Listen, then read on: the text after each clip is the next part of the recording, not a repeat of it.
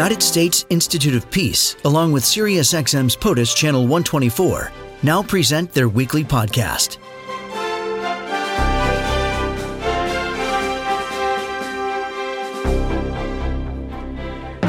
President Donald Trump has spoken before on the issue of Afghanistan. I don't want to kill 10 million people. I have plans on Afghanistan that if I wanted to win that war, Afghanistan would be wiped off the face of the earth. It would be gone. It would be over literally in 10 days. And I don't want to do that. I don't want to go that route. That was about a month ago. Now an agreement between the U.S. and the Taliban that ties the troop presence to is imminent, but it has been delayed. And we want to get more perspective on that. Scott Worden joining us, director of the United States Institute of Peace, Afghanistan, and Central Asia Programs, tweeting at USIP. Scott, welcome. Thanks for being here. Thanks for having me. Where are negotiations right now? Well, they're at a very advanced stage, and we are waiting for an agreement potentially any day now, maybe by the end of the week, although that has been said before. The current negotiations are the ninth in a series between the U.S. and Taliban representatives, and what's at issue is essentially an agreement on a timetable for withdrawing U.S. troops over time that is conditional to progress on further peace talks between the Taliban and the Afghan government. And in exchange for that, the Taliban will agree to publicly renounce their ties with al-Qaeda and also agree to not enable terrorists, either al-Qaeda or ISIS or others, to operate from their territory that they control. So that is the current talk, and it will hopefully lead to direct talks between the Afghan government, other Afghan political players, and the Taliban in the near future. You believe them?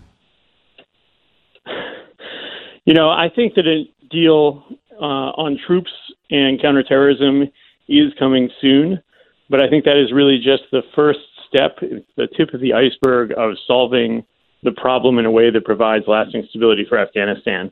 Because at the end of the day, the conflict within Afghanistan is political, and there needs to be a political settlement that addresses issues that have been going on for about 40 years.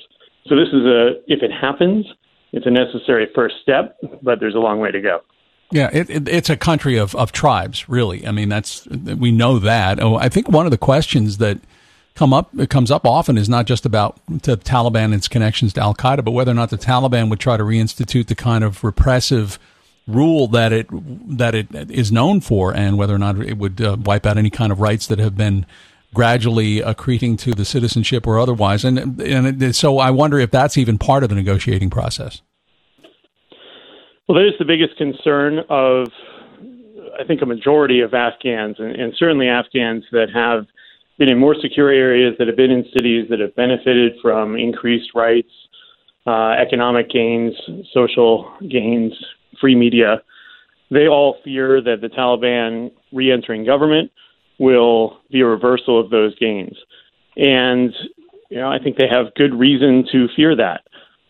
What the process needs to ensure, if it's going to satisfy the demands of these Afghans, is that there is popular ratification of any agreement, that there are elections for future governments, and the more democratic the process is within Afghanistan, the more likely this majority of people's views about rights and freedoms is preserved.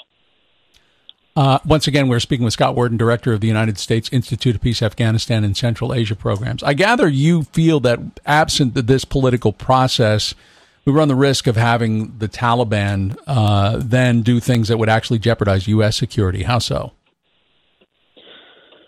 Well, so far the Taliban has been slowly but steadily gaining territory, largely in rural areas, but they have the ability to cut off provincial capitals and cities. And that's with U.S. and NATO troop presence of over 15,000 soldiers. The deal, none of this is confirmed publicly, but the deal that is at least rumored would initially reduce U.S. forces to around 8,500 and then subsequent reductions in the future. So if the Afghan government, together with the NATO allies, cannot increase their control of territory with 15,000 troops. I think it's unlikely that they can increase their control of territory with less international support. So that gives the Taliban an upper hand, and over time, I think their position will consolidate if there's not a political agreement that addresses underlying grievances. And lastly, is there anybody else who has territorial interest in Afghanistan? Aside from security, obviously the U.S. has no territorial interest, but does have a security concern. But do others have a territorial interest in Afghanistan? I would not say they have a territorial interest, but they have strong political interest. So, of course, Pakistan has long provided safe haven to the Taliban, and the logic of that is that they want political influence so that Afghanistan's foreign policy is not what the Pakistanis perceive to be hostile to them. So they seek influence but not territory. And I think that's true of a lot of the other neighbors. The people that do seek territorial interests are terrorist groups. So ISIS is the number one candidate. And this is where a political settlement still is in the U.S. national security interest because, while we might have a deal with the Taliban to not allow territory to be used for terrorism, if there's chaos or civil war, then they won't be able to enforce that deal. Scott, I appreciate you spending time with us on POTUS today. Thank you so much. Thanks so much for having me. Scott Wharton, Director of the United States Institute of Peace Afghanistan and Central Asia Programs, more perspective on the ongoing decisions to be made about the U.S. presence in Afghanistan, the negotiations taking place with the Taliban. The Twitter handle is @USIP.